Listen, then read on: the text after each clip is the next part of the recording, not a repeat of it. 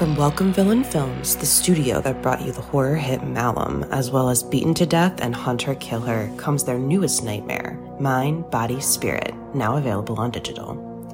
Directed by Alex Haynes and Matthew Miranda, and produced by Dan Asma, Mind, Body, Spirit follows Anya, an aspiring yoga influencer, as she embarks on a ritual practice left behind by her estranged grandmother. What starts as a spiritual self-help guide quickly evolves into something much more sinister. As Anya becomes increasingly obsessed with the mysterious power of the practice, she unwittingly unleashes an otherworldly entity that begins to take control of her life and her videos. Now, Anya must race to unlock the truth before her descent into madness threatens to consume her mind, body, and spirit.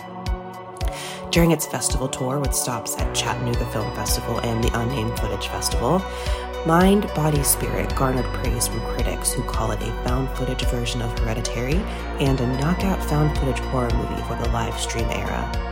Experience the first ever yoga-themed found footage horror film and don't miss the film viewers have called extremely frightening and upsetting. Available now on digital anywhere you rent or buy movies online, including Prime Video and Apple Plus. Acast powers the world's best podcasts. Here's a show that we recommend. What is The Briefing Room? It's a behind-the-scenes look at how the criminal justice system works and the lives of the people within that system. If you love true crime, well, these are the real people who do the job every day of making sure justice is served. Hi, I'm Detective Dave. I'm Detective Dan. Together we have decades of experience in local law enforcement, a profession that we think is often misunderstood. So we're going to explore how to do it right, and we won't shy away from when it's done wrong. These are stories you'll hear nowhere else. Unique, frank, and unvarnished. From the team that brought you Small Town Dicks, this is The Briefing Room. Episode 1 drops on August 30th. We'll meet you in the briefing room. Acast helps creators launch, grow, and monetize their podcasts everywhere. Acast.com.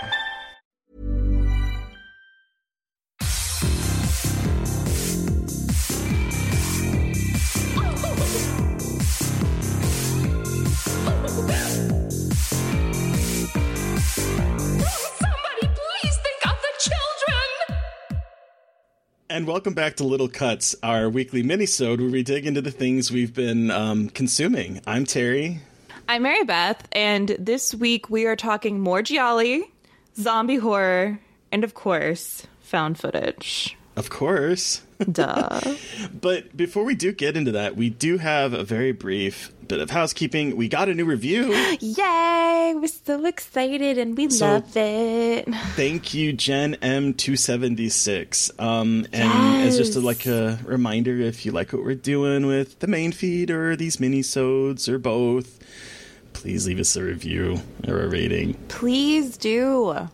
It's so helpful. I know it sounds silly, but it honestly is so helpful. And like we keep saying, it's a nice little Christmas gift to us. So yes. And my birthday's coming along, and it's the big one. It's 40. Oh, shit. It's the big 40. I would like 40 reviews. I was going to say, 40 reviews for Terry's 40th. Holy shit, that's so good. If we got 40 reviews by then, I'll film myself giving myself spankings. No, I won't. I'm not doing that. That's not happening. I'm kidding. Why was that the one you chose? I was just like, I'm thinking birthdays, 40, spanks on your birthday, one for every year. I don't know. That's a lot of spanks.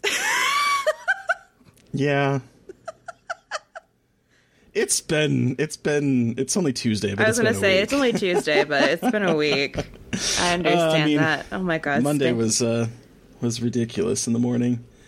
So sorry about that in advance, guys, or not advance if you listen to our episode, like the technical issues. It's the joys of podcasting. I was going to say, editing podcasts are fun. Yeah, especially when your host screws something up and then you panic and then you start messing things and then you realize that it messes up other things, and then before you know it, you've exported the podcast 6 times. But we appreciate all of your patience. We do.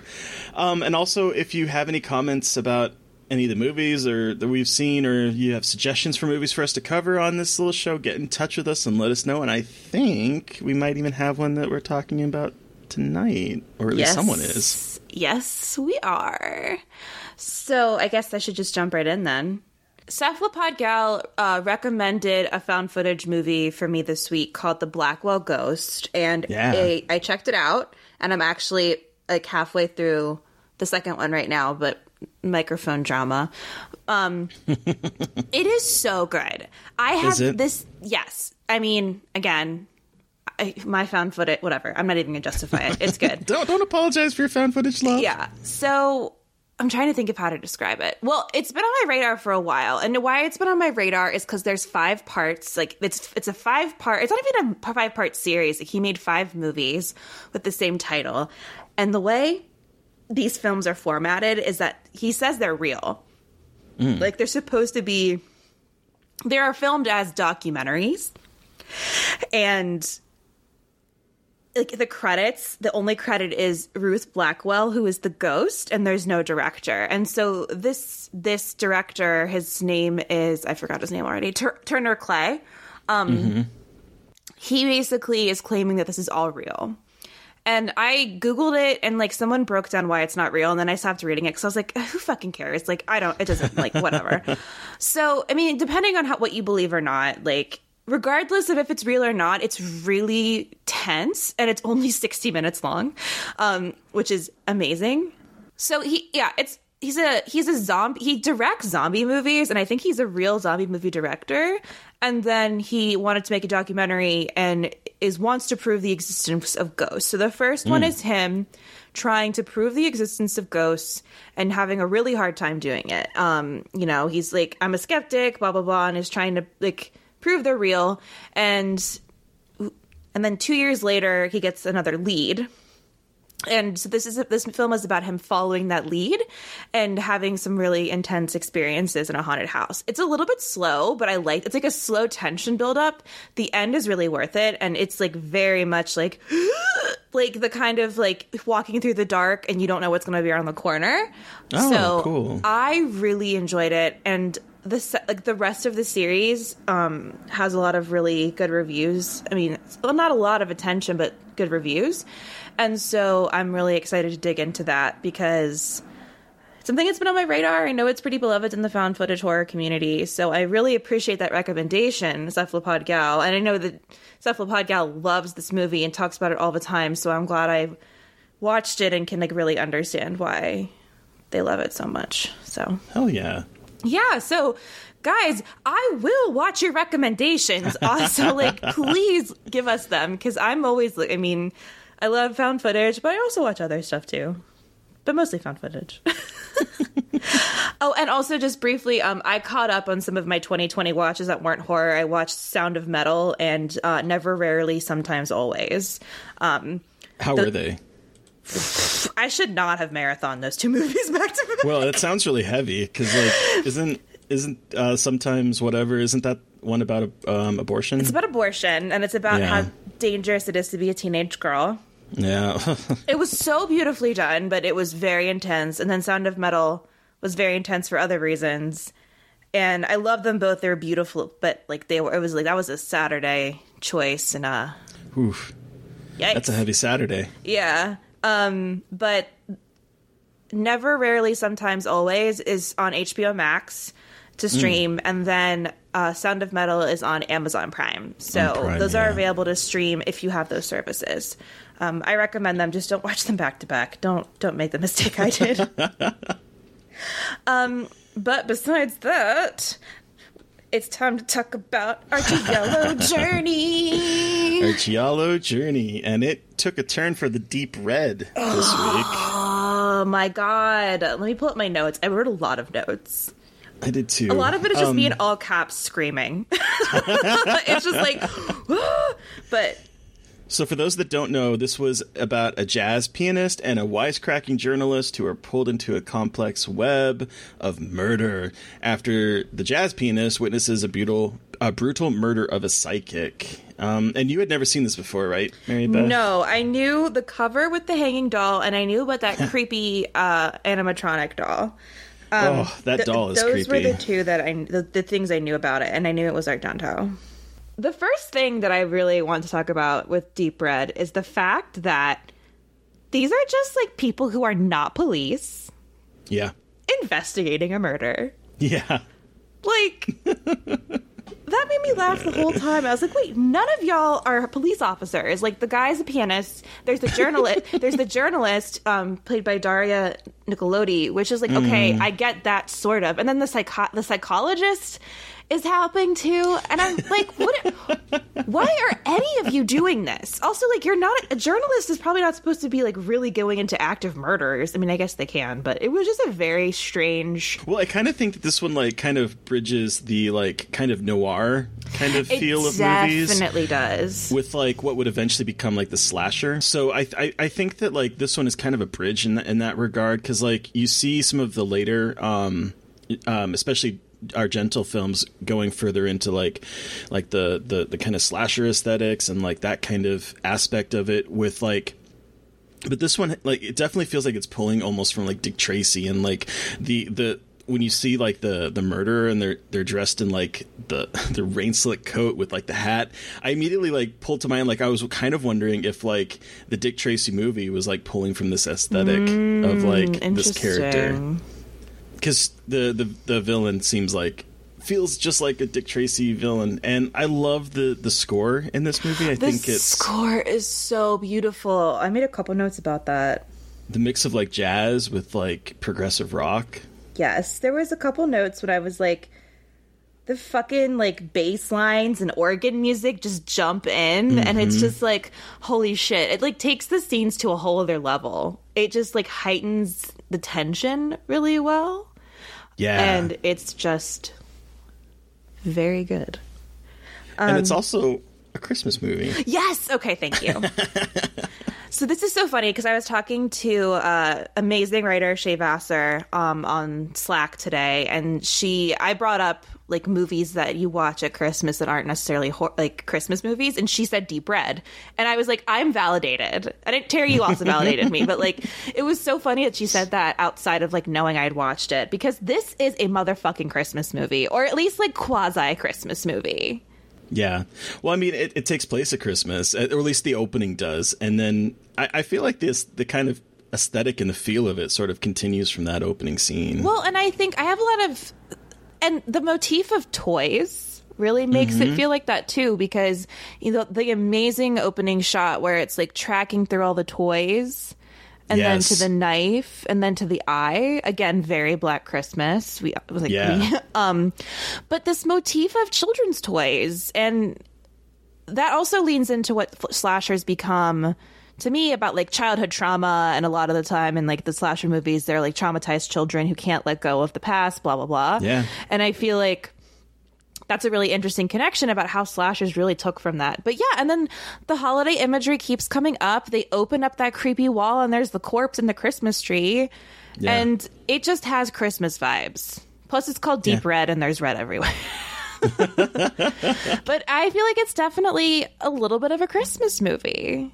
I'm here to call that canon. Oh, let's do it. Okay, cool. You've heard it here, folks. Scarred for Life declares Deep Red is a Christmas movie. You know, one of the traits of Giallo films that I love, and this movie does it, is this kind of like idea of like memory, or how memory is imperfect. Yeah. Because like, you know, I've to my knowledge, at least 3 of Argento's films do this kind of like, I guess it's a trope at this point, with like with Bird with the Crystal Plumage, which is a really good Giallo too. I still haven't seen that yet. Yeah, but like that one and Tenebrae and this one all have a character that sees something and either doesn't understand the importance of what they just saw, or B, is like they have like a memory lapse of what they saw, and it and it comes around at the very end where they realize, oh, the killer is blah because of blah. And I love it. I love the way it plays with like memory. Well, and also like it plays with memory, and then it all comes back at the end, and like the last 15 minutes, everything just comes like everything goes to shit. And that's one of the things I love about Giallo is like it can be a little bit slow, and then all of a sudden at the end it's just like fucking everything. Like here's everything, and you're just like everything is absolutely bananas, and that is something that I continue to love about Giallo. I can always expect there to be some wild ass conclusion. Yeah, that you're not going to like see coming. There was one other thing I wanted to mention about this before we go to what you've been watching, Terry. There's something else. There's actually two things here. I wanted to talk about how the architecture of this movie is absolutely amazing.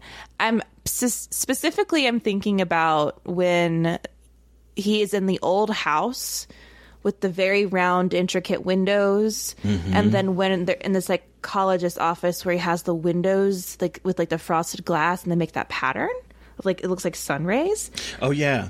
It reminds me of Suspiria, of these beautifully constructed houses that you can tell are constructed, but like that's what makes them even cooler to me. As there's shots when the pianist Marcus, I keep forgetting his name, is walking outside and it looks like a constructed set. Like when he sees like he's walking under, it looks like pillars or walking under like a brick, like an overpass or something.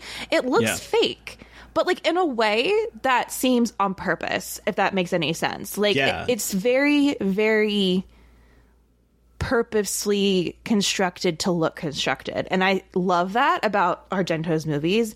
And I feel like I haven't seen that in as much in some of the other movies we've watched, but this one is like Suspiria in terms of like really paying attention to that set design and making it a huge part of the experience. Yeah, I think a lot of people consider this like his Giallo masterpiece. Okay. And, I think this is definitely where you kind of get like that Argento red, like that kind of, I'm thinking in particular of even like one of the establishing shots of the psychic that is sitting up on there, and like everything is red, and just the way the thing is framed, like yes, it's so beautifully constructed. You're absolutely right with what you're saying, and I love that about this film. And I always thought that Tenebrae was my favorite of the Giallos that I saw, but then rewatching this on a second viewing, like, just really kind of sells this. I also love that Argento populates his movie with queer characters that aren't, the horror isn't coming from like their queerness. Yeah, I agree. I love that, Marcus goes to visit Carlo and a man opens the door, but it's a very femme presenting person, like, and it's actually, I think, a woman actress, but like they really like upped up the androgyny of it. Yeah. And then I think added a voice in okay. Interesting. ADR. But yeah, it's very interesting how they have this gay character and kind of addresses some internalized homophobia, but doesn't make him like, I thought he was the villain at first, but then he's not. I'm like, okay, look at this. I love a good, I'm sad that, everything that happens to him, but yeah. And I was looking because I remember Sister Hyde, Drew, this is like her favorite, I think, of Argento's films, and she was talking about how Deep Red uses its queer characters to set up a large misdirect based on the prevalence of the killer in the dress trope that Psycho popularized. And it's true, because like you see kind of the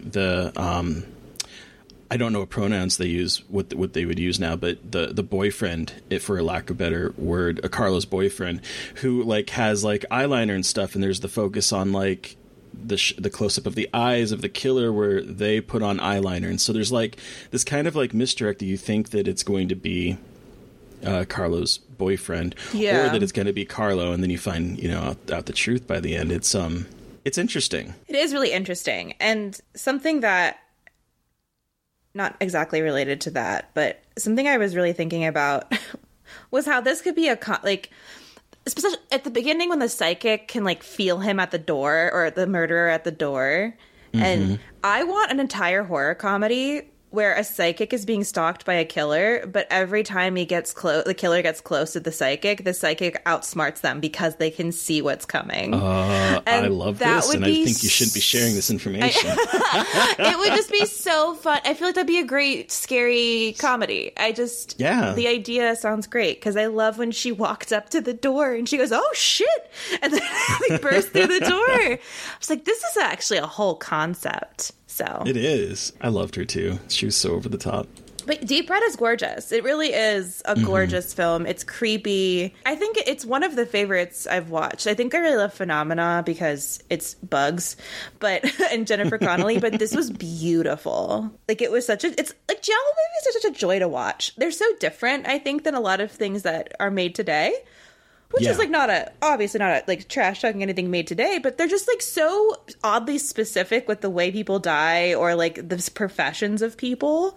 And it's just like, it's almost campy. What are we going to talk about next week, speaking of movies that we both watched? I think that you had a suggestion, right, Terry? I did. I saw Anya Stanley talking about this movie because she was really excited that it was now on Shudder.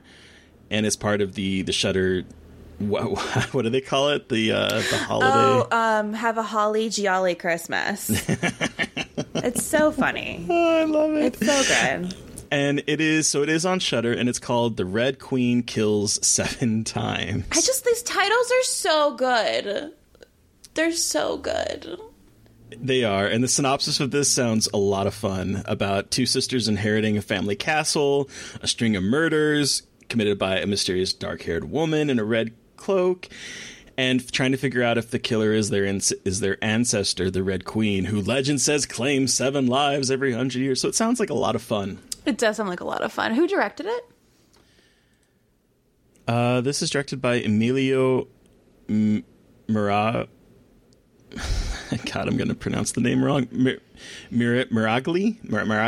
Okay. Miraglia? Okay. Miraglia. Okay, so it's not like one of the well-known directors, which I like, though. No. That's cool to, like, branch out into other...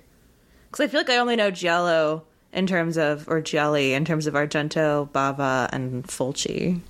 Yeah. So. And Fulci he does Giallo for a little bit, but then like he goes like heavy off the on rails. Like zombies and there is a Fulci movie that I think we need to watch at some point, though, because I think it starts I believe Elric Kane has talked about this movie before, and it starts with someone playing a saxophone or a trumpet into a woman's vagina. And that's like the opening of the movie. It's like, I think it's like The Devil's something or another. Wow, that's a new move. I've never heard of that one before. I'm really excited to watch that, because we'll have to add that at some point. I don't even care about the rest of it. I just want to see the visuals of someone playing a brass instrument into a woman's vagina. I wish I could remember which one it was. What? The logistics of that. Not even the logistics, the reasoning behind it, I think, is just like, why? But you know what? Why not? The Devil's Honey. That's what it's called. The Devil's Honey. Even better. I like that name. Okay, well, that needs to be on our list. That'll be eventually. Cool. Well, we've talked about our Giallo journey, or Gialli journey. Is it okay? What Gialli is the plural? It's the plural. Okay, Gialli journey. But Terry, what else have you been watching and enjoying? Well, this weekend I sort of I started going through movies that had come out this year, trying to catch up on if maybe they would make my list, and none of them really would. Although I did see His House from Netflix that a lot of people are raving about. Ooh, what'd you think? I thought it was good. I don't know. It didn't resonate with me as much as I expected it to. I think it's a really well made movie. I think there's some really good spooks in it. I don't know. I just was expecting something different, I guess. But I absolutely think it's good, and I can understand it making people's list at the end of the year. Yeah. And then I watched, like a side note, making your top 10 of the year sucks. Oh, it's horrible. And this year it seems really difficult. Right? I know my top 5 pretty pat. I don't know the order completely, but I know what's going to be in my top 5. But the last 5 is just really. Look out for that episode, y'all. Come out at the end of the month. And then I watched this Polish slasher that came out this year also on Netflix called Nobody Sleeps in the Woods Tonight. Love me a good sentence title. Yeah, and how was it? Fine. Okay.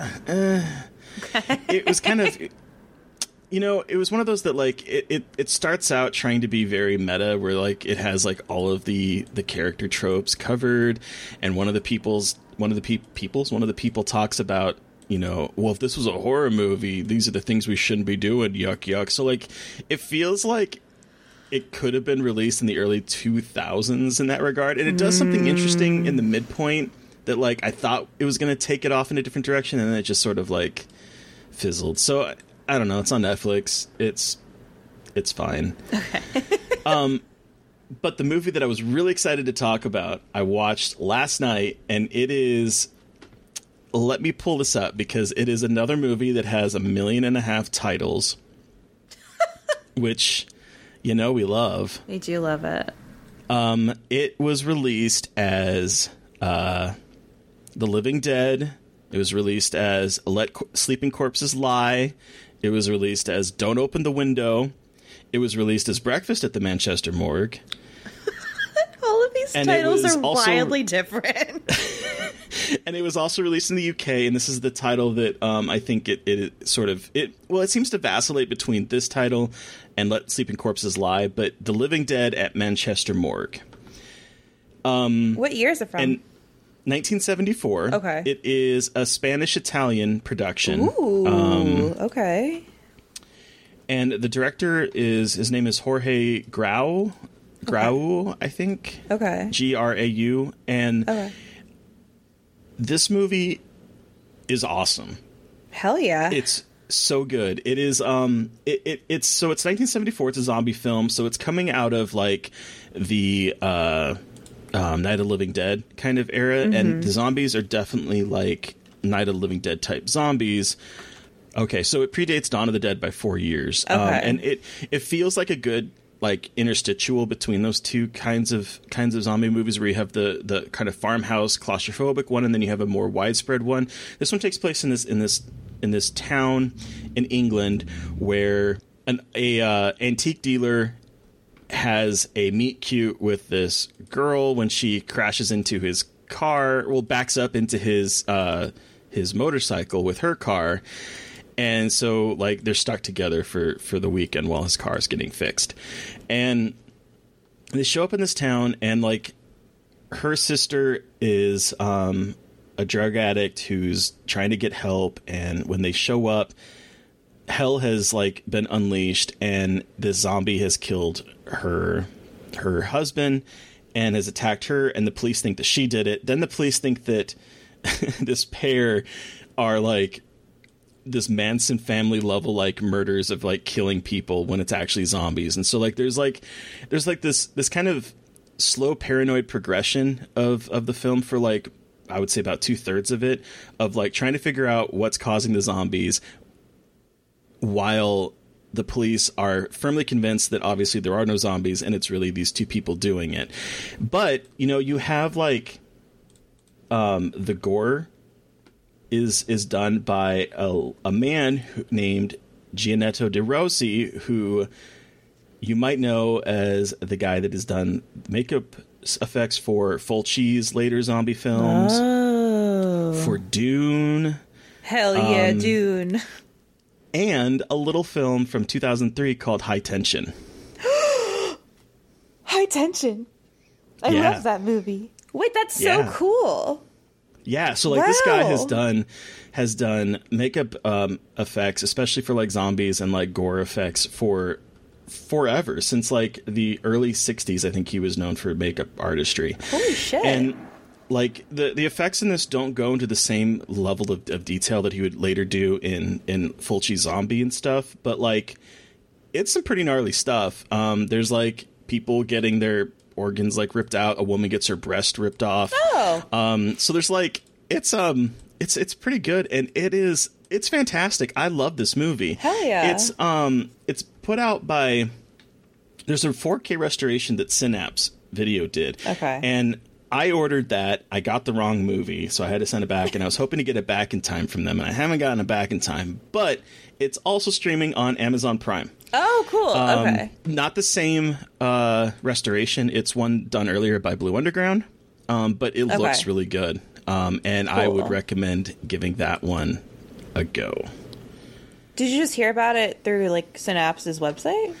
Yeah, I sometimes go to their website because, they don't put out a whole lot of movies. But when they do put out a restoration, it's like big time, big time deal. And this movie actually played at festivals, I think, last year. Like the restoration did how they sometimes do like restorations. So this one did like a tour last year, I think, and maybe parts of this year. Oh, but yeah, I think parts of this year. I think this is a really good zombie movie, and especially since it's on Prime for free, I really recommend it. That's amazing. I love that there are things like there are a lot of hidden gems on Prime, especially like I've talked about it with a lot of found footage, but like there's a lot of older movies on there too that are streaming. So it's like I know Amazon and Jeff Bezos are overlords, and that's terrible, but like.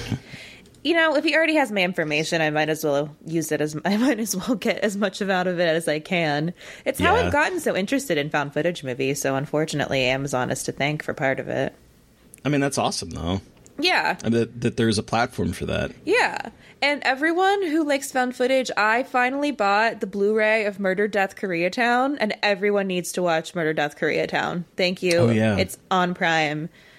It's another weirdo movie that I'm obsessed with. So, one last thing about this zombie movie is that the eyes. No. Totally it just popped in my head. The eyes are really cool of the zombies, and I have a feeling like I just linked in chat.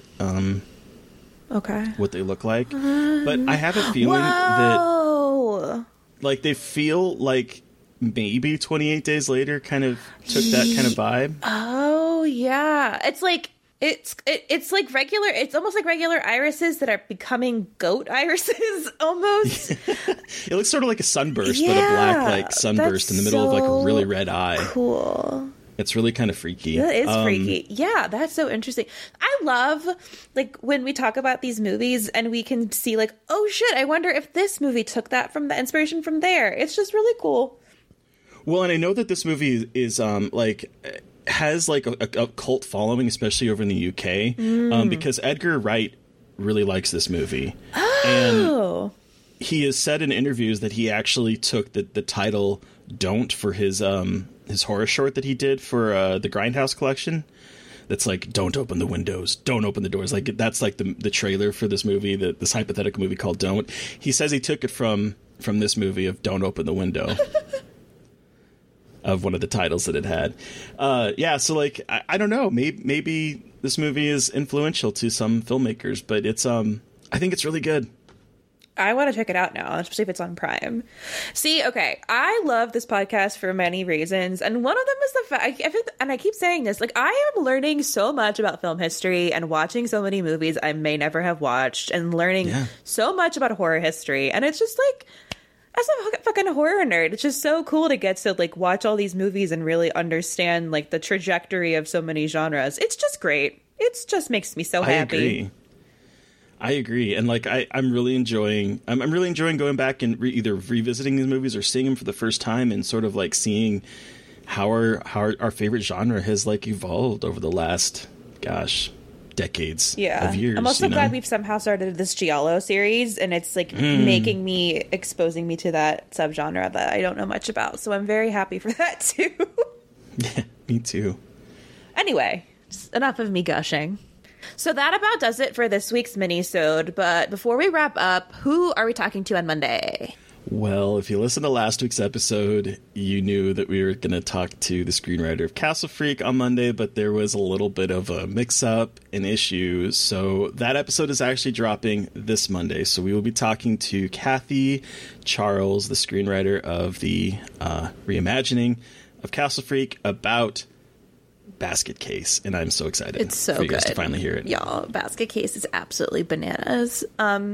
But everyone, you've heard from us, but we want to hear from you. Did you watch a film that we watched and have some thoughts about it? Do you have suggestions for a movie we can talk about? You can send us an email at scarredforlifepodcast@gmail.com, or you reach out to us directly on Twitter. I am at MB McAndrews. And I'm at Gaily Dreadful. And of course, don't forget to follow the podcast at Scarred Podcast. And please, again, don't forget to review, rate, and subscribe. Thank you to Steve Barnold for our artwork. Thank you to Sean Keller for our music. Thank you to everyone for listening. Stay safe out there, but most importantly, stay creepy. And until next time. Won't somebody please think of the children?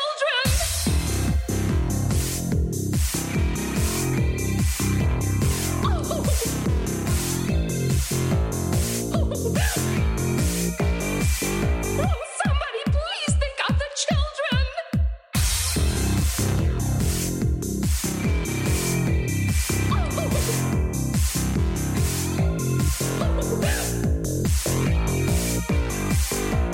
Somebody please think of the children.